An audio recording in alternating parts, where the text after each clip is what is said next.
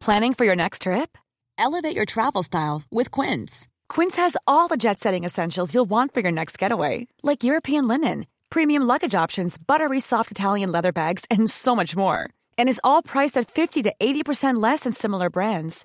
Plus, Quince only works with factories that use safe and ethical manufacturing practices. Pack your bags with high-quality essentials you'll be wearing for vacations to come with Quince. Go to quince.com/pack for free shipping and 365-day returns. Hey there, it's Michelle Norris. I'm host of a podcast called Your Mama's Kitchen. When I travel, I'm usually looking for a way to find a taste of home when I'm not at home. And one of the things I love to do when I am at home is entertain. And Airbnb allows me to do that. When I was in California recently, I rented a house that had a great kitchen. And when we were sitting around the table, we were all thinking, we're in someone else's house. Someone could be in all of our homes as well. If you have a home, but you're not always at home, you have an Airbnb. Your home might be worth more than you think. Find out how much at airbnb.com/host. This is Little Atoms, a radio show about ideas and culture. With me, Neil Denny. This week, Forest Dark, the latest from acclaimed American novelist Nicole Krauss, and then Camilla Shamsi's Man Booker long-listed novel, Home Fire.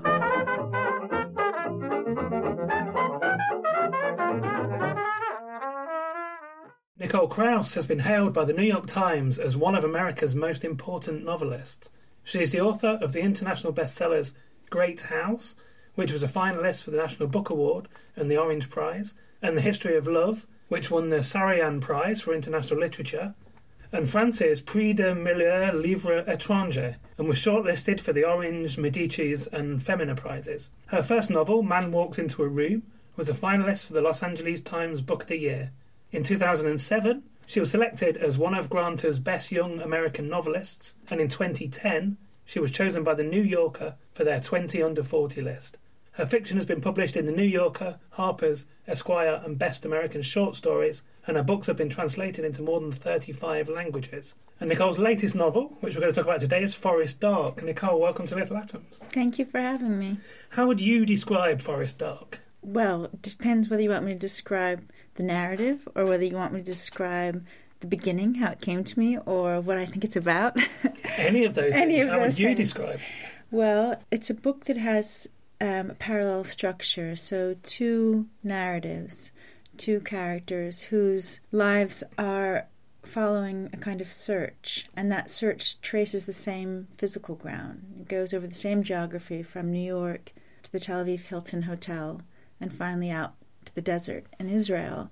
And at the same time, those stories are really crossing and recrossing similar metaphysical ground. It's really quite an existential search that they're on. And yet the stories barely physically touch. And yet, as we follow them, one being Jules Epstein, who is a 68-year-old lawyer who, in the wake of his parents' death and his very late divorce, after more than 30 years of marriage, decides that he perhaps has neglected some aspect of his being. He's a man of absolute materialities and authority and certainty. And he thinks, what if I was wrong in a sense? And what if I perhaps neglected this other realm that maybe we could call the spiritual realm, the realm of uncertainty? Mm-hmm. So his story, and then the story of another character who also has the name Nicole, and who, like me, is a writer, and who has found herself in a moment in her life at the age of about 39, having chosen forms for herself, whether that be the form of wife or mother or writer, that in the end, or in that moment, she finds confining. They are no longer forms that give her enough freedom to live as perhaps largely or openly or as experimentally as she might want to. And so they both find themselves in these moments of needing to kind of escape through a crack in the door closing. So you mentioned Julius Epstein, who's absolutely definitely a fictional character. You've mentioned the second character, Nicole, who is an author, lives in Brooklyn, has got some similar personal circumstances to yourself as well. And so we'll talk about Nicole and why a little bit a little bit later on. I want to talk about Julius first. But first of all, where does this idea come from of doing the two parallel narratives? Well, this is my fourth novel, and since the first novel, I've always been interested in what happens when you take various threads, narrative threads, or voices, or circumstances, and begin to juxtapose them, so to place them in concert together. My second novel, History of Love, was sort of followed three interweaving storylines. Great House, the last book, was actually four voices and separate characters. And what I found is that in doing that, rather than choosing a kind of linear, progressive narrative that traditionally goes from, difficulty to climax to resolution, and we follow the character from A to B and all the way through to Z, in that kind of linear narrative, the reader's led along on a kind of leash, and in a sense you can't help but predict the steps you're going in, both as the writer and as the reader. What happens in a polyphonic structure is all kinds of echoes and subterranean connections that the writer is aware of, but also the reader has room to feel or notice for himself or herself.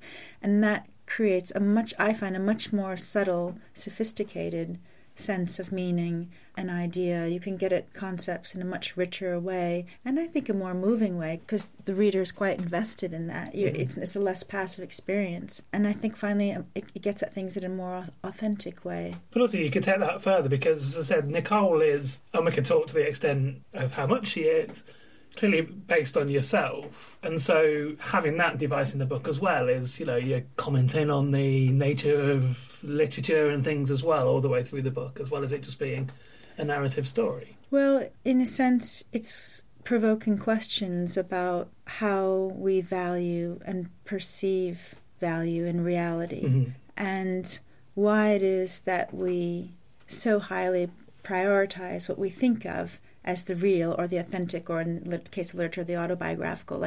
Did that really happen to you? Is that really you? Is that based in fact? Over something that is imaginary or invented, when we know two things. One is that reality, as we perceive it, is not objective. And we know that in many realms. We know that, this room where you and I are sitting and talking is not, in fact, made of solid things. The chair we're sitting on is not solid.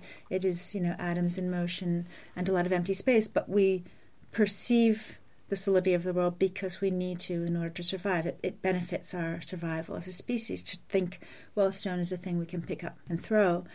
And then if you think of that, we all know that, even though we learned that in physics class at some point or other, we still see the world as solid. Or if you look at another level, for example, we all have agreed collectively to believe in the fiction that the paper in our wallets is worth something. And so reality, as we think of it, is actually made up of many fictions, many collectively held fictional beliefs. And once we think about that, we start to also think about the narrative, which is a kind of construct of the self, for example, how we sort of form the story of who we are, which begins when we're quite young, like, you are like this, and your brother is like that. Your parents tell you, and then you begin to continue that story, you respond to it. But all along the way, you are constructing a sense and a sense of coherence about who you are. And the human brain absolutely needs that. It demands that order above all else. And yet again, we can reflect on it and say, actually, that is an act of imagination on some level, and an act of squeezing the chaos of existence into a finer line of order, really. So the book says, if that is all the case, if we know that the reality and narrative are constructs, why do we live by them as if they are laws that dictate who we are and how we can live in this world? Of course, some laws we don't have a choice over, gravity, etc., etc., well, many. But there are some that I think we tend to believe as laws. We are who we are. We are fixed in this life, and we are, now that we've made this decision, the consequences will just play themselves out, and we have no active role in that anymore, etc. So we continue to believe in those realities and narratives, even when they no longer fit us, and they begin to sometimes even make us ill. And so this is a book about the possibility of breaking them, of leaving those familiar forms behind and being formless for a moment before a new form is found, and also amplifying or expanding our sense of what's possible in the real. And if life itself is possibly a construct in that sort of way, obviously a novel very much is. A novel is a completely constructed thing written by an author.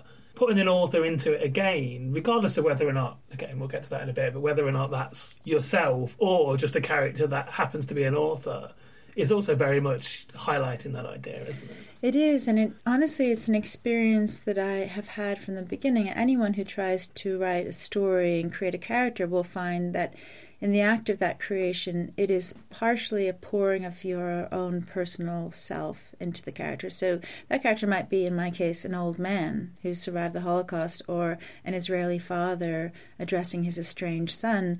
So obviously, physically, geographically, culturally, not me, and yet feels deeply personal to me because I'm putting much of what I've experienced and know or have observed into him. And also, he is equally an act of invention. I am imagining through the act of empathy and whatever experience and observation I've gathered up through my life of watching such people. I am pouring that invention into him, and he becomes real in a fictional space in a way that he could never be real in the world, right? Very often, this is, I think, an interesting thing, very often those characters that seem most live and real and convincing to us on the page could not possibly exist or stand up in the world, you know? And I think that once you have that experience as a writer, you have the experience again, of practicing that expansion of self. So you stop thinking of writing as the thing that they told you it was in school, which is an act of self-expression. Here I am expressing my feelings. I'm 6 years old in kindergarten or first grade, expressing my feelings. To this larger idea, which is no, actually in the act of writing, I am creating, enlarging my sense of self, adding to it and giving voice to the feeling that one life, one perspective, one narrative is not enough for me, not enough for any of us. We want to see things in a more multidimensional way. And so in writing a character that's called Nicole, it wasn't so very different from doing that other thing that I'm describing, which is writing an old man. The difference here is that I knew that the reader would then be provoked to have some of those questions. And the hope is that in the process of following this story through, this Nicole, to whom quite extraordinary things happen, some of them quite surreal, many of which, frankly, did happen to me, are taken from my own experience. And you might not know which, because often it's the most fantastical ones which really did happen to me, maybe the pedestrian details less so, but also sometimes vice versa, that it challenges your idea or your presumption about what is real and what it takes to create fiction. And I guess the last thing I would say to that is that we know, those of us who read and love to read, we do know that literature sends back to us reflections of our world and who we are that are often more true than what we can gather here when we're doing the shopping or driving our kids to school or, you know, even walking in the park, that it sends back to us very true and real and profound news of ourselves, and in that sense is equally, if not more real than daily quotidian life. Well, how do you feel about then, you know, doing that, putting part of yourself into the character, but also fictionalising parts as well, and then, you know, having that go out into the world and be read by people? I guess it's obviously, for any novel that you write, there's going to be part of you in it that are characters that are made up, and perhaps people that know you might recognise incidents that really happened in your life that the general readers wouldn't notice. But you're explicitly putting out a character here that is in large parts based on yourself, but as you've just said, there's other parts that isn't. Yes. Well, I think for me, I've had public life for quite some time now, and I've had the experience maybe in a kind of louder way than most people have the experience, although we all have it, of knowing that the public aspects of oneself are very far removed from one's own experience of life. And often the public narrative, whether it's the one that's in the newspaper if you're a public figure, a writer, or whether it's the aspect of yourself that's known, I don't know, when you drop off your kids to school, to that community, versus the one that's known in your local neighborhood or to your parents or whatever, that oftentimes there's a projection of yourself that is not accurate to your sense of your reality. And I think that the distortions of that can get quite extreme when your life is as public as I think mine has sometimes felt to me. And so with that knowledge and that experience, it's not like I'm saying, oh, look at me, like here, come think something personal about my life. It's almost, I suppose, in some ways a response to having had that experience and saying, actually, this is this sense in all of our lives, a sense of self which gets projected and which we take quite seriously, is actually much more complex than we often give it credit, for being. So yes, I think it was definitely conscious, but in some sense you also have to remember that writing a novel, at least as I know it, is an improvisatory, intuitive process. It is not something that you think out in advance and think, what will be the consequences of calling this character Nicole, or taking more liberally from my own life as in a way that might be recognized by the reader.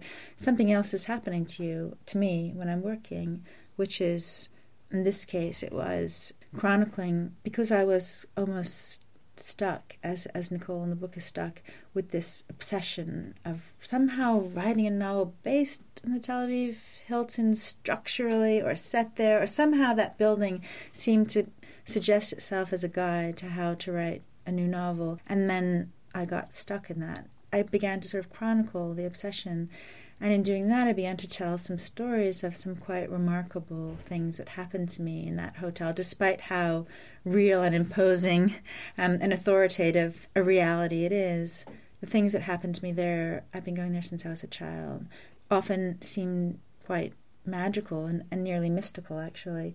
And so in describing one of those experiences, which involved being a child with my brother and discovering that the pool in the hotel seemed to be filled with coins at the bottom, and we were diving for them. And at one point, wanting to please my brother, we hadn't found any for a while, I sort of screamed out, there's something down there. He was a diver and I was a spotter. He was a bit older, and as he went down, I just had this dark guilt of knowing there was absolutely nothing down there. And then he came up, and what happened next is still to this day to me inexplicable, unless we think about the fact that the laws we believe govern reality are actually too confined, that we have those laws because they fit our sense of how things should be, rather than, So he opened his hand, and he had in his palm an earring, and it had this tiny 3 little diamonds and this ruby heart at the bottom. And of course my mother, marched us through the frigid lobby and gave it to a jeweler,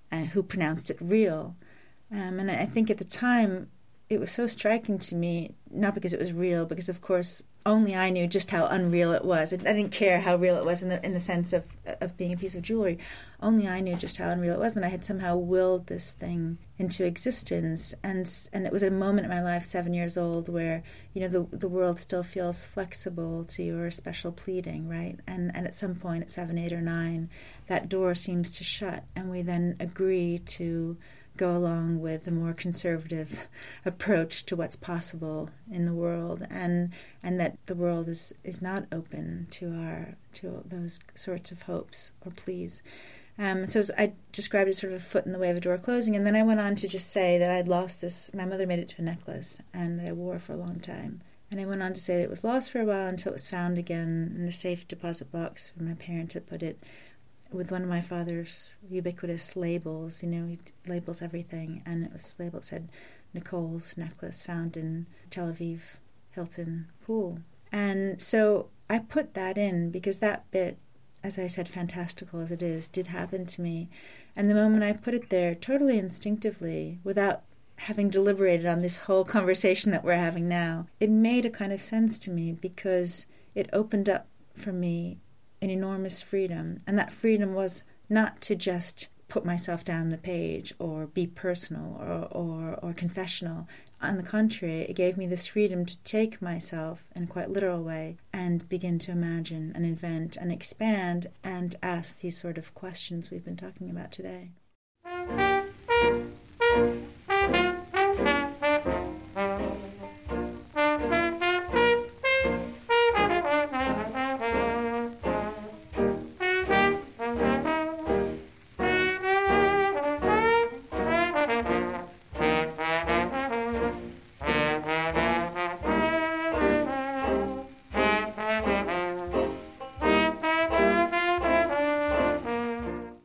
You're listening to Little Atoms. I'm Neil Denny. Today I'm talking to Nicole Krauss.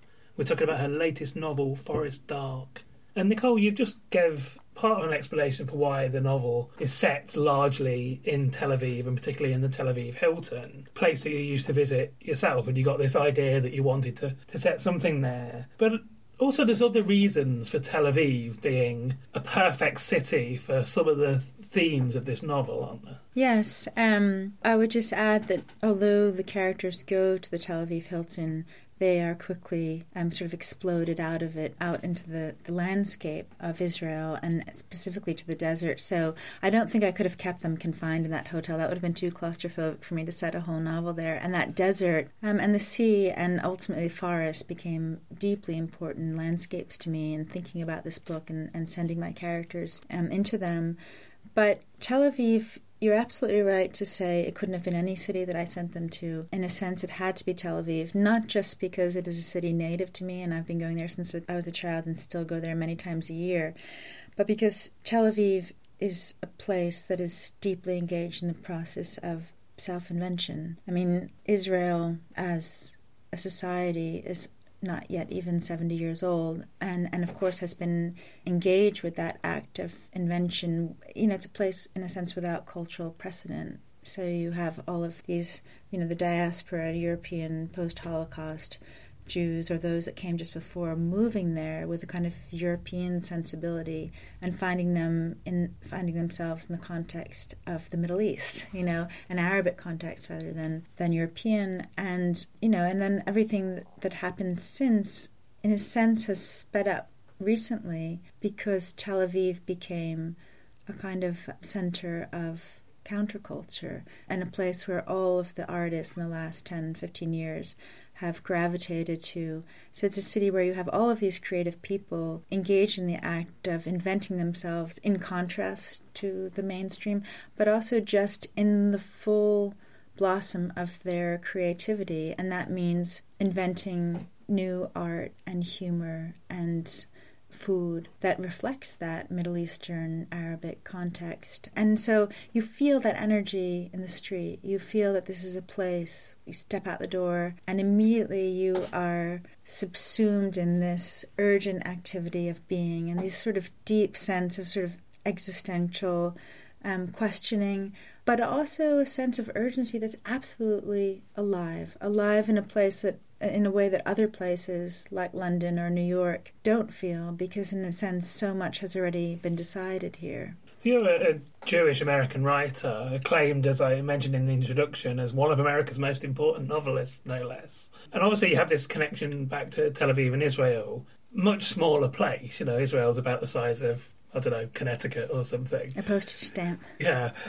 What's the reception to your work like in Israel as compared to America, is what I wanted to get to. Well, it is different. America is an absolutely enormous place, and it's a place so large with so many concerns and so many various and conflicting concerns that it often doesn't have time to pay attention to a lot of, you know, it's individual activity within. And so I think in a sense America is less aware of what its writers are doing than a place like Israel. Israel being smaller, being more actively engaged in sort of quite deep existential questions, as I said, cares in a sense more about reflections of themselves as seen through their own writers, as seen through, you know, foreign writers or Jewish American writers. And as in any minority in the world, and a minority that feels threatened in some way, there's a kind of deep sensitivity about their portrayal. And so, yes, I mean, I have felt both the good and the bad of that. The good is how wonderful it is to have a dedicated audience there, and also, frankly, to have such rich material as my own. I'm talking about, you know, thousands of years of history and some of the most radical and bewildering and moving texts ever written, philosophical, narrative, intellectual, mystical, and all of the culture and comedy and intensity and psychology and all that's wonderful material to have as a writer, to call your own. But then, of course, there's the other side of that, which is then the expectation that comes along with that. And that expectation, in some sense, though it may not be voiced exactly like this, but it's about representation. Okay, if you are a writer writing about Jewish life and Jewish people, you are representing us in some way. And so we have a claim on you, and we have an investment in that representation that we wouldn't otherwise have. I'm glad you brought that up, because I want to get onto the claim to writers as we're going to the last part of the show. One of the writers that's, influenced you throughout your career, but explicitly in this book, is Kafka. Tell us why. Well, even before I ever read Kafka, he was like this known familial figure to me. I knew his name the way you know some great uncle's name. And once I did read him, and just immediately taken by his work and the sensibility I found there, I think I really did start to feel that he was like this kind of great uncle who, this sort of eccentric in the family who opened up a path for being that otherwise wouldn't have been available to me. And I just felt deeply grateful for that. And so there's this closeness in a way that I can't say that I necessarily feel with other writers, Jewish or not. This deep, intimate sense in which he felt like my writer, and I'm sure there are thousands, if not millions, who must feel the same way. And so he was always there, and I would somehow find some way to reflect on him in my work. There's an obituary to Kafka in The History of Love, for example. And it wasn't really a deliberate choice, again, to make so much of this book turn around the character of Kafka or the Kafka's work. But what happened was I became quite interested in this court case that had been going on. It was still going on while I was writing the book. It now has finally been decided, but it was an 8-year-long court case in Israel between the National Library of Israel and a woman who had inherited the remaining papers of Kafka that Max Brod had smuggled out of Prague in 1939 on the last train as the Nazis were entering the city. And of course, Max Brod brought them to Palestine, from where he began to publish all of Kafka's work. What was left when he died went to his secretary and then to her children. And so all of the remaining papers that have not been published or sold to libraries, those pages in Kafka's hand, were in this apartment on Spinoza Street in Tel Aviv, and I used to pass it all the time while this court case was going on. And it's quite striking because it's a ground floor apartment, so there are bars on it, and behind those bars is this mesh cage. And there are 30 or 40 cats milling about, and you smell, this sort of stench of cat pee. And you just, of course, then your mind leaps to imagining what's happening to those papers within. Papers which seem, I guess, on some level to be like some extension, right? The only physical extension we have left of Kafka himself. And I just found myself thinking about that, like, is it Kafka who's, jailed within? Or is it us on the outside who's kept from touching or accessing something we so desperately want, or the National Library so desperately wanted in this case? And naturally, when you start to think of imprisonment, you also start to think about escape. Mm-hmm. And I just found myself thinking about how Kafka, the story that Max Brod gives us of Kafka, which is really the canonical story, because Max Brod controlled not just the publication of his work, but our image of him. He wrote the biography of Kafka. So for a very long time, our sense of who Kafka was came through the lens of Brod. And that story really is about a martyr, in a sense, who died having not escaped. Didn't escape his overbearing father, didn't escape having to work in an insurance agency instead of writing, and didn't escape the tuberculosis that finally killed him, and just a sort of suffering saint. And yet, when you read Kafka, I feel, at least, that you can't help but feel that this is someone who did escape, if only because we keep reading him after all these years. So his father, we don't know what his father thought or even what he was like. We only know his father through the lens of Kafka, and we go on reading Kafka because he eludes us, in a sense. So we keep returning to him in order to understand. And the more I thought about that, about the possibility for escape, which I was really thinking about for Epstein and Nicole as well, the more I started to think, well, what if Kafka hadn't died in 1924? And what if, in fact, he had been secreted to Palestine? He was very interested in imagining a life there. He learned Hebrew for 10 years. There's all kinds of facts, real quote-unquote facts,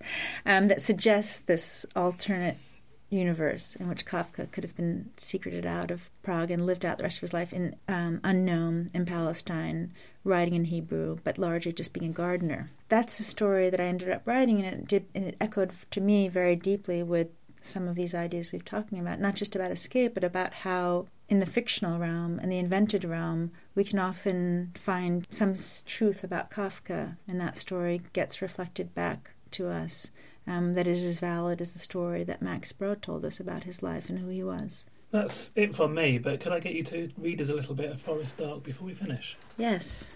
Okay, I'm going to read a part from Nicole's first chapter. Why had he really come to Tel Aviv?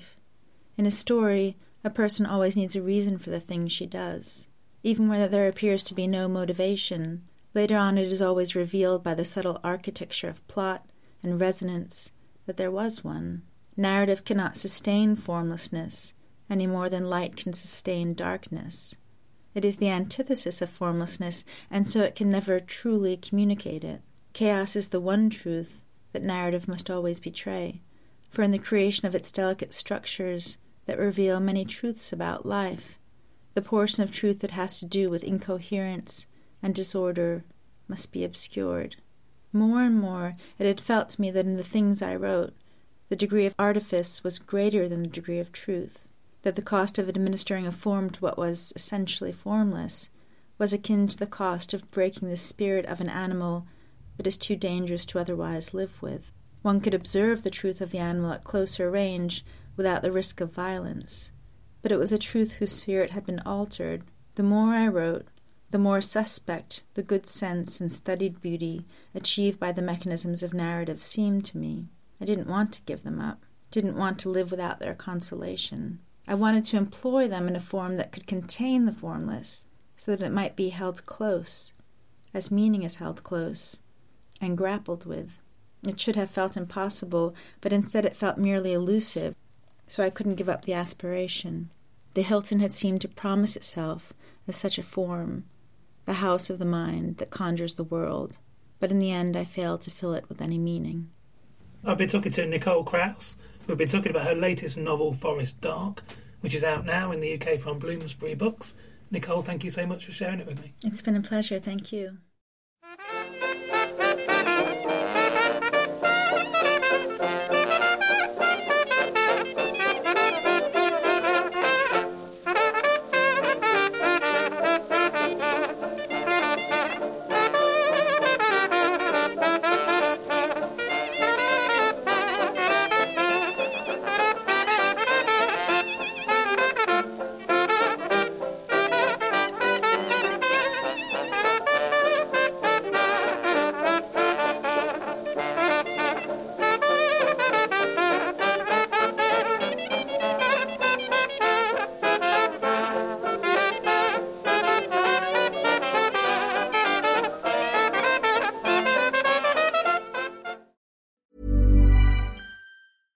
Flexibility is great. That's why there's yoga. Flexibility for your insurance coverage is great too. That's why there's United Healthcare Insurance Plans.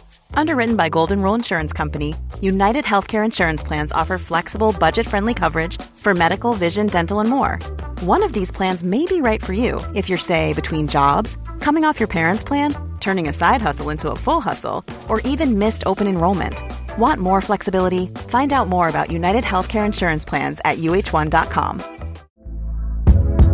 Hey there, it's Michelle Norris. I'm host of a podcast called Your Mama's Kitchen. When I travel, I'm usually looking for a way to find a taste of home when I'm not at home. And one of the things I love to do when I am at home is entertain. And Airbnb allows me to do that. When I was in California recently, I rented a house that had a great kitchen. And when we were sitting around the table, we were all thinking, we're in someone else's house. Someone could be in all of our homes as well.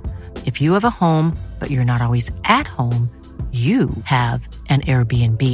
Your home might be worth more than you think. Find out how much at airbnb.com/host.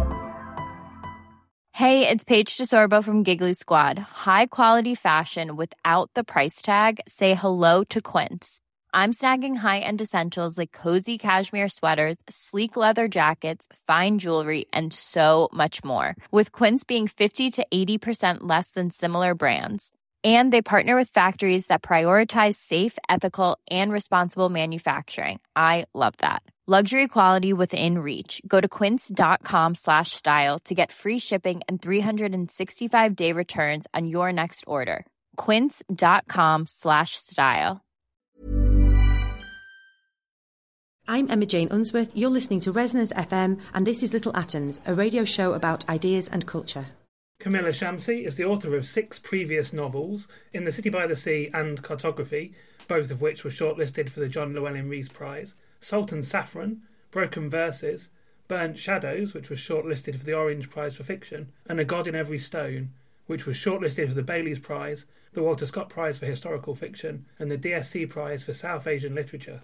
3 of her novels have received awards from Pakistan's Academy of Letters, and Kamila is a Fellow of the Royal Society of Literature, and in 2013 was named the Granta Best of Young British Novelist. Her latest novel, which we're going to talk about today, Home Fire, has been longlisted for the 2017 Man Booker Prize. Kamila, welcome to Little Atoms. Thank you very much. So what's the idea behind Home Fire? So it's taking the Sophocles version of the Antigone story, although, I quickly like to say you don't need to know Antigone, you don't need to go out and read Antigone.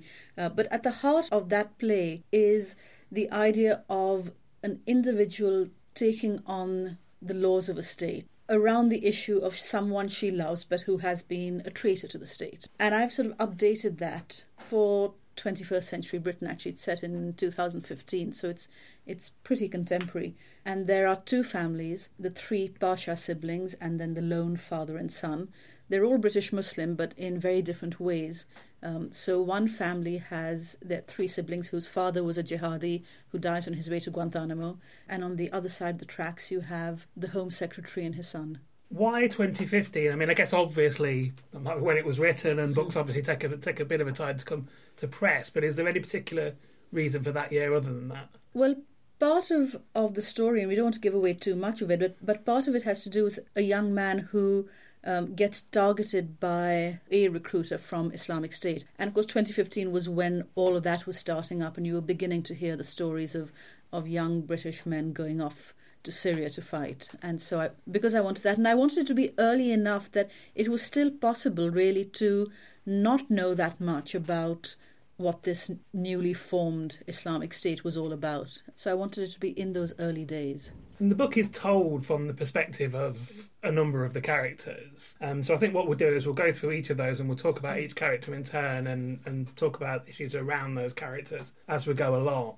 So Isma, first of all, is the older sister who's basically raised her twin siblings after they've been orphaned. Tell us something more about her. So Isma's the first character you encounter in the novel. She's still quite young in the novel. She's in her late 20s, but she has the air of someone much older, possibly, because, from the time she's 21, she's been looking after these twin siblings. And she learned very early on in life what it is to be let down by someone because her father, who was absent from her life, suddenly reappears. She completely falls in love with him, and then very quickly he abandons the family again. So she's very guarded as a result. But the great love of her life really is her younger sister. I mean, she loves her younger brother as well, but her sister is central. But just before the novel opens, there's been a traumatic event within the family. And it happened just after Isma was accepted at a PhD program in America. And really, academics is what she wants for her life. It's what she had to stop doing in order to look after her younger twins. And so in the beginning, she has gone to America, but there's half of her which thinks maybe she should have stayed in London with her sister. And certainly the siblings have conflicting thoughts about that as well, don't they? They do have conflicting thoughts about that, and much of it is sort of, what you owe to the people you leave behind and what you owe to yourself, really, at a certain point. But she very quickly, well, not very quickly, but very quickly in the novel, she's quite an isolated, solitary figure, although quite happy in many ways in her solitude. But she runs into a fellow Londoner in a coffee shop. And they're the kind of Londoners who, if they'd met in London, would probably just walk straight past each other. But because they're the 2 foreigners in this small Massachusetts town, and because she recognises him as the son of a political figure, they start talking, and really that's where the novel begins. Right at the beginning of the novel, Isma's basically waylaid by security at the airport to the extent that she misses her flight. And I was reading that section and, part of my mind was thinking, oh, this is exaggerated for comic effect, but obviously it isn't, is it? Tell me about that sort of thing. Is that something you've experienced?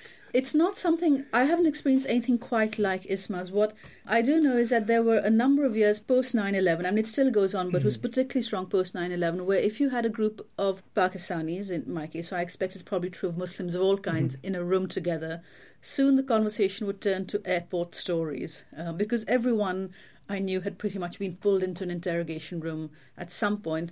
For me, it used to happen every time I went into America. I'd get pulled into the secondary examination room. And nothing unpleasant ever happened. I never had the kind of interrogation Isma did, although I know friends of mine who have had really bizarre interrogations. But what happens is you find yourself sitting in that room waiting to be called up, and you're looking around at everyone else in the room, and almost no one is white. And you find yourself thinking about the kinds of questions you might be asked and what you might say in response. And, you know, the bit in there that most people are talking about when they talk about being sort of humorous and exaggerated is there's one point when she's sort of being questioned about her Britishness and how British she is, and she's asked a question about the Great British Bake Off. And actually that idea came because I was, in some of my reading around these kind of interrogations that happened, there's a British Muslim man, had never committed a crime, but is pulled, this really happened, he was pulled aside and asked about his Britishness, and was asked if he watched Dad's Army. And when he said no, this was clearly the wrong answer. And so I thought, well, I'm not going to, in 2015, not Dad's Army, what am I going to use? Oh, the Great British Bake Off. I was also reminded of the fuss that happened when a British Muslim won the Great British Bake Off as well. Yes. That was a whole other thing, wasn't it? So you've already mentioned Eamon, who's the young man that Isma bumps into in a coffee shop in Massachusetts. And Eamon, that's the anglicised version of that name, the West Irish, I guess, version of that name, because he's a son who is basically, he spends the book looking for an identity and torn between two identities, doesn't he? Well, Eamon's name is an interesting one because it's pronounced Eamon, and depending on the spelling of it, it can either be recognised as an Irish name, and his goes with that spelling, spelled with an E, or it can be a recognisably Muslim name, Aymann. And Isma's, of course, Crayon's son is Eamon as well. And Crayon's son in the original is Eamon. And Isma's response to the name is that, his father, who's trying to be whiter than white, is sort of named his son with this non-Muslim spelling to try and obscure his Muslimness. But the other part of it is actually Eamon's mother is Irish. There's a perfectly good, valid, feminist reason. He's got his father's last name. Of course he should have the spelling that goes back to his mother's heritage. But it's in him that there are these two sides, and some people will think of him as being this son of an Irish American and this posh public school boy. And there's another bit of him that is the son of a man who, grew up working class Muslim in the north of England. Parvati, who is the one of the twins, Polynices, I guess, would be the analogue in the Sophocles. Let's talk about, you've already sort of hinted at this, but what does he do? So Pervez grows up very close to his twin sister Anika. They lead very similar lives, and then when they hit 18, their lives really diverge. She gets a scholarship and goes to university, and she's going to study law, and he doesn't. And, he's now in a world of student fees, and he doesn't want to take on the cost of it. So he's a little bit adrift. He's also a little bit resentful that his sister's gone off and is leading this exciting new life at uni, and he's been left behind in Preston Road in Wembley with all his friends now off somewhere else. So he's quite disaffected in many ways. He's also always been, his sister's been his protector. She's always sort of been the much tougher one. And he's really sort of out alone in the world a little bit. And the story of his life that's always been the backdrop of his life is this father who he never knew, this father who was a jihadi. And in the family, they never speak about him. And he never really hears the stories about him because it's a great source of shame. And his sister's able to live quite comfortably saying, that man had nothing to do with us. But he's always missed a father figure. He's always yearned for a father figure. And there's one day when this older man who's sort of very sort of charismatic turns up and says, I know who your father was and he was a great hero. And Pervez, who wants those stories of his father, he wants to be able to think of his father as a hero. And he also wants to know how to be a man in the world when he's been raised in a house of women. Gets himself quite drawn to this older man. Yeah. So this is Farouk, who he's quite blatantly a recruiter for ISIS. Although Pervez, when he first meets him, I think thinks he's got he's a friend rather than someone who's like blatantly trying to recruit him. So as you said, this is 2015. This is starting to happen. Lots of young people are being recruited to go over to this perceived paradise of the Islamic State. Yeah. Tell me about researching these people. What was actually going on? Well, when I first started the book, I thought I wasn't going to write a Pervez section because in some ways I thought, I don't want to write that stereotype story of, here was sort of a boy with a violent side who was drawn to violence and misogyny and was able to go into a world where that was permissible to him.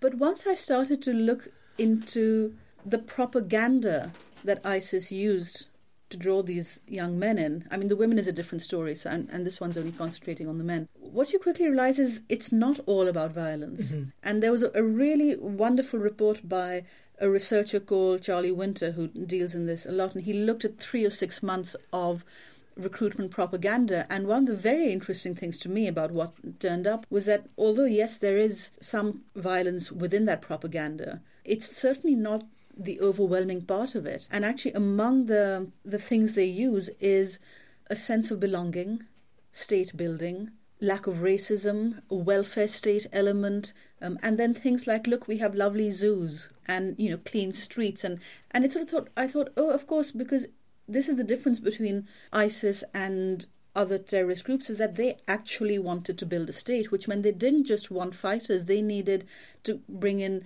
doctors and engineers and, in Pervez's case, sort of media specialists and all kinds of things. And they had a very sophisticated, multi-pronged method of propaganda that it seemed to me was really drawing on disaffected, aimless young people who often were lacking a sense of belonging and had all kinds of vulnerabilities that could very easily be manipulated to these ends. And so I became interested in that with Pervez. I thought, well, supposing you start with a character who, does love his sisters, has no interest in violence. In fact, he sort of flinches from it. And yet they're going to find a way to draw him in. And indeed, that story you mentioned at the beginning of that answer is not the story you wrote, because Pervez is entirely sympathetic. We can understand why he goes, and we can follow along with his disillusionment with it. What's most shocking to me is the media reaction to him, once it becomes out that he's gone there, and the sort of misunderstanding of why he's gone there, and the misunderstanding of, again, we're not going to give away what happens in the story, but, the misunderstanding of what happens to Pervez were the shocking elements to me, not the fact that he chose to go. Yeah, well, it's, we're in a very odd world. Maybe we always have been, but where increasingly it seems that if someone is pulled into something that is clearly hideous and awful, that if you say anything about them other than hideous and awful, then somehow you're justifying the hideousness. Whereas, in fact, what you're saying is part of the hideousness is the way it can draw people in. And so the idea that you can have any sympathy or compassion, is one for which there isn't a lot of room. It's just, certain words, if they're attached to you, such as ISIS, it's seen as sort of the only story, and then it's just about the terrible, evil, crazy person you are, even if you're trying to get out. I think with young women there's a slightly different story, and it's part of the very gendered world we're in, that when you start to have the story of young girls of 17 and 18 going to ISIS, at that point you found that the media was asking questions like, but why are they going? And yeah, it seems like there's even less sympathy when it's women. Well, I don't know if there's less sympathy. I think the question, why are they going, gets asked more. Whereas with the men, there's sort of an assumption, oh, we know why they're going. Yeah. It's because they want to kill people and, have women slaves. As if that's the one story. Whereas the women, it's, oh, we don't quite have a narrative that explains this. So let's at least ask questions around it. And I think there is a lot of ugliness out there, and a lot of feeling that if you say there's nuance in the stories of these people, that gets interpreted as saying, well, let's be nuanced about how we respond to ISIS. And there's no nuance in your response to ISIS. They're vile. But, that doesn't mean there are no other stories around the people getting drawn in, particularly when you consider how very, very young some of those young men and women are. I mean, an astonishing number of, well, actually not astonishing, an eye-opening number of them are teenagers. And if you think about teenagers and how easy it is for them to make stupid mistakes, it sort of gives you pause. For sure. And again, we now live in a world where, your stupid mistake that you make is suddenly broadcast to the entire world on social media. That's something we'll talk about actually in the second half, because that's something that happens to Annika with her reaction. Whereas once upon a time, you'd have just made your stupid mistake and come back and it would, your life, just got on with your life. Pervez, he's not going over there to be a fighter. He's actually going over there and he joins the media arm of ISIS. But of course that means that he can't avoid the hideousness, because the hideousness of the situation is part of his job then, isn't it? Yeah, I mean, he's someone who very quickly realises once he gets there, oh my God, that, he realises that he's been groomed. Really, that's what happens to him. It is a form of grooming, and it involves all kinds of things. There's, various people have said there's a distinct homoerotic element to his relationship with Farouk, which I wouldn't deny. I mean, this is someone who has never had a father put an arm around him. And so when an older man puts an arm around him, that just, he sort of is almost hopeless in the face of that. And there's no avoiding the hideousness. So once he arrives there and is faced with the reality of it, he very quickly realises that he has been a selfish, stupid idiot. I mean, this is something... But now he's there, and one of the things they do when you're there is they take your passport away almost immediately. And so there's sort of, right, now I'm stuck. And what do I do about that? And that becomes part of his story and the book. And of course, the other thing is there's a sort of certain degree of monitoring your calls back home. But there's also the question of, even when he can speak to his sisters, what can he say? He's made this decision. He didn't tell them. He's left them, and he knows that he's left them with a big problem, because now they're going to be watched. And there's going to be surveillance, and the kind of thing that happens to Isma at the start when she's being interrogated at Heathrow. He's brought all that on their heads. So there's also that incredible shame of realising what he's done and what he's done to the people who he loves most in the world.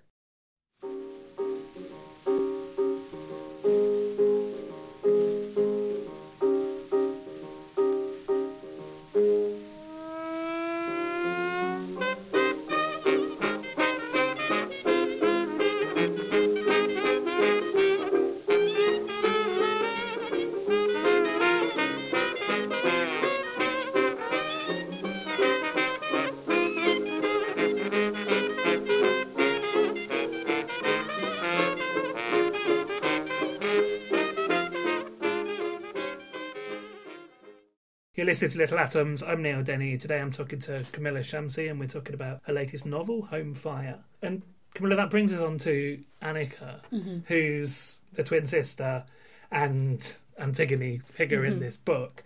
So I guess we should talk about, okay, if people do know the story of Antigone, it might sort of give away something of what's going to happen, which we're not going to try and do talking about it. But let's perhaps use Annika to talk about the decision to adapt the Antigone story in this setting. So one of the things that's interesting to me in that figure of Antigone is the different ways in which she gets read. I mean, people always like to go on about how these great classic texts are universal and they carry across, centuries and all that. And actually, it's not true that it's true they carry across, but they do so partly because they're flexible. And there are multiple versions, of course. And there are multiple versions. You can read them in different ways. And with Antigone, there are two very distinct ways in which she gets read by people. And one is she's a fanatic. Yeah. She's a fanatic. She will not listen to anyone else. She doesn't recognize the law. She doesn't recognize her limits. She has no concern beyond what she thinks needs to be done. So that's one version of her. And the other version is she is one of the great heroes of literature. She stands up to a tyrannical state, even knowing that the cost may be her own life, but in the name of justice and in the name of what is right, she's willing to do these things. So I was very interested in seeing if I could write a character who perhaps readers would be able to see both these elements in, and maybe some readers will go in one direction and some in the other. But I was also interested in the thing that people don't say enough about Antigone, I think, which is she is a woman gripped by grief. Because what happens at the start of the play is she discovers that her brother Polynices is A, dead, but B, his body is being left above the ground for the dogs to eat and the birds to peck. And I always think, you can't not talk about that and what that does to a human being if you're going to talk about Antigone. I mean, imagine the person you love most in the world has just died. How do you deal with that? But then this idea of them being ripped apart by animals, it's absolutely unbearable. Mm-hmm. It really is. And then you have to understand how completely unbearable that is before you start, making these judgments of her that sort of live up in some abstract plane. And to me, Antigone's responses just come from the horror of what is going to be done to her brother and just her complete inability to know how to live with that. And so it was that element, the grief element, that really within I was drawing on, and that idea of so what all will you do in grief? What will you do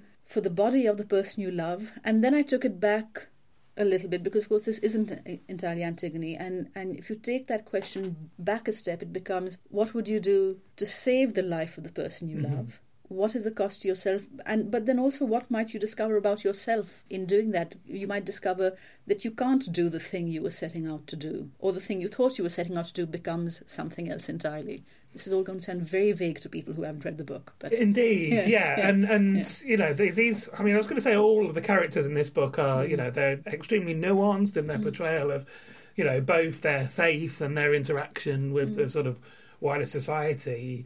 Annika is, a girl who wears a headscarf, but then, what you're not going to talk about, what you're being vague about, the way she pursues her course in this book is completely opposite to that. But she is among the stereotypes I didn't want to write. So I didn't want to write the Muslim boy who is drawn to violence and goes off to fight. And I didn't want to write the Muslim girl who wears a hijab, and that means that she is not a sexual being, and that means she doesn't have all the kind of regular modern-day complications of someone who doesn't. Well, regular modern day is a very odd phrase. But it doesn't mean that her life is as apart from someone who isn't wearing a headscarf as you might think. And she is, she's a very beautiful sexual being who knows exactly how attractively she wears the hijab, and takes great care and time about which ones she wears and how they look on her. Yeah. But I was going to say the central idea of Antigone, which is the idea of, how to describe it, like natural law versus like man-made law, and which one is more important to her, also sort of plays into that sort of like modern media narrative of this supposed tug of Muslims in the UK between their faith and the state, doesn't it? It does, and yet, actually, when I first was thinking about it, that became the obvious story, that it's about, is it about what religious practice decrees, or is it about what the custom and law decrees? But the more I thought about it, I thought, actually, no, that's sort of the red herring, because really what it's about is law versus civil liberties, which is really what we've been seeing in this country for so many years. We keep getting told and people now say it as though this is a fact, that there is a trade-off between liberty and security. And you hear very intelligent people saying this as though it's an absolute fact that any time a liberty is taken away, our security is increasing. And that really is at the heart of it, is that there's the Home Secretary saying, in the name of the state's security, we have to do these things. And the other side of the argument is actually that's unjust and against civil liberties and against human rights. And that brings us nicely onto our final character that the story is told from his perspective, Karamat Lone, who's just become the Home Secretary. He's Eamon's father, the crayon figure in this story, we should say. And I mean, would it be libelous to say, just imagine Saeed Javed and you've pretty much got it? You're the first one to say that, because everyone else says, oh, so is it Sadiq Khan? I'm saying, but he's a Tory. It would be libelous, I think. And what I had in mind, I'll tell you what I did, because to me he's a really interesting, complicated character, and I'm not without sympathy for him, which surprises me, because when I started the book I was without sympathy for him. But one thing I was thinking about when I started the book, that on one hand we're living in a time where Muslims are more vilified than ever, but on the other hand you have, and at that time it was three, it was Sadiq Khan, Sajid Javed and Saida Varsi. You had these three figures, two of them Tories, one Labour, who were quite prominent in politics. And I thought, now that's really interesting. And they all have very different ways of talking about their Muslimness or not talking about it. I mean, that's why I would not have said this was Sadiq Khan, because the way that those two male politicians use it is completely different. Let's say it's as if there's a British Muslim who largely agrees with Theresa May's policies as she had when she was Home Secretary, but his way at coming to it is a very different way, and his journey into that position comes via being part of a big part of the sort of anti-racism protests of the 1970s. Yeah, he's gone on a political journey, hasn't he? Let's talk about what has he had to do, what sacrifices has he made to pursue his career? Well, he's a man who is very troubled by the fact that most Muslims think that he's anti-Muslim. And his line on it, when someone says, you hate Muslims, and his line is, I hate the Muslims who make people hate Muslims. And he actually sees himself as someone who will somehow save the British Muslim community from this position they're in of being the sort of reviled, minority. By saying, look, you can be like me, you don't have to go in that direction. I'm an example of the kind of Muslim you can be in Britain, and Britain will, thank you for it. Along the way, and I think there are times he is misunderstood and there are times when he is misunderstanding. But one of the things that he gives up is his family, who are very angry with him about a thing referred to as Mosque Gate. When very early on in his career, there's a picture of him leaving a mosque at which a fundamentalist preacher once preached at some other point. And he sort of comes out very stridently, not only against that preacher, but against sort of mosques and all kinds of things, and really upsets his family, who cut off ties with him. And that's part of what he loses, is the ties to his family, to the British Pakistani community. And there's a bit of him that always regrets and longs for it. And so he's raising these children who know nothing about their father's heritage in a way. And that is partly his choice, but every now and then he just sort of sighs and, wishes that they knew this world a little better, and, and they can't really make head or tail of him because he seems so contradictory to him and to them. And that really is what he is. He wants to belong to both worlds, but both, one the world of the establishment and the other the world of the working class British Muslim that he once was. But these worlds are so set against each other that he doesn't know how to be in both, and perhaps you can't be. I mean, I must say, it would be very easy for him to have become a sort of cartoon villain of this piece. But you make him incredibly sympathetic, and not least, it's the interactions with his family and the way that you can see, his estrangement from his wife, his relationship with Eamon. He clearly really loves his children, and that sort of tension in the family is heartbreaking. It is, and he believes himself to be a noble man. I mean, he knows that he has, this sort of street fighting side, as he says it, but he believes that, he loves Britain, he loves the British way of life, he loves all Britain, and particularly London's, multi-everything, multi-ethnicity, multi-dimensionality. He loves and wants to, and he thinks he's a man who can bring all these things together. And he's very, very wrong in all kinds of ways, not least the way he sees himself. But he is not without human feeling. He has plenty of human feeling, particularly towards his family. Just one more thing from me then, and then I'll get you to read a bit if you would. What has it been now that the book has been longlisted for the Booker to you? Well, it's very nice, isn't it? What can you say? Where's the writer who's going to say, oh, well, no, it doesn't mean very much. No, I mean, it's fantastic. And again, you think it's one of the things that will hopefully get more readers to pick up the book, and that's what you really want as a writer, is to get as many people as you can out there to pick it up.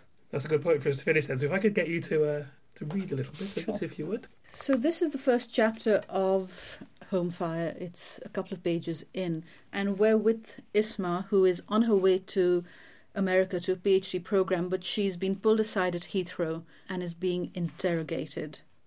The plane would be boarding now. Isma looked over at the suitcase. She'd repacked when the woman official left the room and spent the time since worrying if doing that without permission constituted an offence. Should she empty the clothes out into a haphazard pile, or would that make things even worse? She stood up, unzipped the suitcase and flipped it open so its contents were visible. A man entered the office carrying Isma's passport, laptop and phone. She allowed herself to hope, but he sat down, gestured for her to do the same, and placed a voice recorder between them. "Do you consider yourself British?" the man said. "I am British." "But do you consider yourself British?" "I've lived here all my life." She meant there was no other country of which she could feel herself a part, but the words came out sounding evasive. The interrogation continued for nearly 2 hours. He wanted to know her thoughts on Shias, homosexuals, the Queen, democracy, the Great British Bake Off, the invasion of Iraq, Israel, suicide bombers, dating websites. After that early slip regarding her Britishness, she settled into the manner that she'd practiced with Anika playing the role of the interrogating officer and Isma responding to her sister as though she was a customer of dubious political opinions, whose business she didn't want to lose by voicing strenuously opposing views, but to whom she didn't see the need to lie either. So, for instance, when people talk about the enmity between Shias and Sunni, it usually centers around a political imbalance of power, such as in Iraq or in Syria. As a Brit, I don't distinguish between one Muslim and another. Or, occupying other people's territory generally causes more problems than it solves. This served for both Iraq and Israel. Killing civilians is sinful. That's equally true if the manner of killing is a suicide bombing or aerial bombardments or drone strikes. There were long intervals of silence between each answer and the next question as the man clicked keys on her laptop, examining her browser history. He knew that she was interested in the marital status of an actor from a popular TV series, knew that wearing a hijab didn't stop her from buying expensive products to tame her frizzy hair, knew that she had searched for how to make small talk with Americans. "You know, you don't have to be so compliant about everything," Anika had said during the role-playing. Her sister, not quite 19, with her law student brain, who knew everything about her rights and nothing about the fragility of her place in the world. For instance, if they ask you about the Queen, just say, "As an Asian, I have to admire her colour palette." It's important to show at least a tiny bit of contempt for the whole process. Instead, Isma had responded, "I greatly admire Her Majesty's commitment to her role." But there had been comfort in hearing her sister's alternative answers in her head, her ha of triumph when the official asked a question she'd anticipated and that Isma had dismissed, such as the Great British Bake Off one. Well, if they didn't let her board this plane, or anyone after this, she would go home to Anika, which is what half Isma's heart knew it should do in any case. How much of Anika's heart wanted that was a hard question to answer. She'd been so adamant that Isma not change her plans for America, and whether this was selflessness or a wish to be left alone was something even Anika herself didn't seem to know. A tiny flicker in Isma's brain signalled a thought about Pervez that was trying to surface, before it was submerged by the strength of her refusal ever to think about him again. Eventually the door opened, and the woman official walked in. Perhaps she would be the one to ask the family questions, the ones most difficult to answer, the most fraught when she'd prepared with her sister. "Sorry about that," the woman said unconvincingly. "Just had to wait for America to wake up and confirm some details about your student visa. All checked out. Here." She handed a stiff rectangle of paper to Isma, with an air of magnanimity. It was the boarding pass for the plane she'd already missed. I've been talking to Camilla Shamsi. We've been talking about her latest novel, Home Fire, which is out now from Bloomsbury. And as I mentioned before, it's been longlisted for the 2017 Man Booker Prize. Camilla, thanks very much for coming in and telling me about it. Thank you very much. You've been listening to Little Atoms, a radio show about ideas and culture. This episode of Little Atoms was produced and presented by Neil Denny and was broadcast on Resonance 104.4 FM. You can find the Little Atoms podcast on iTunes, and you can follow the show on Twitter at Little Atoms. If you'd like to donate a little money to support the show, you can do so at littleatoms.com. Thanks for listening.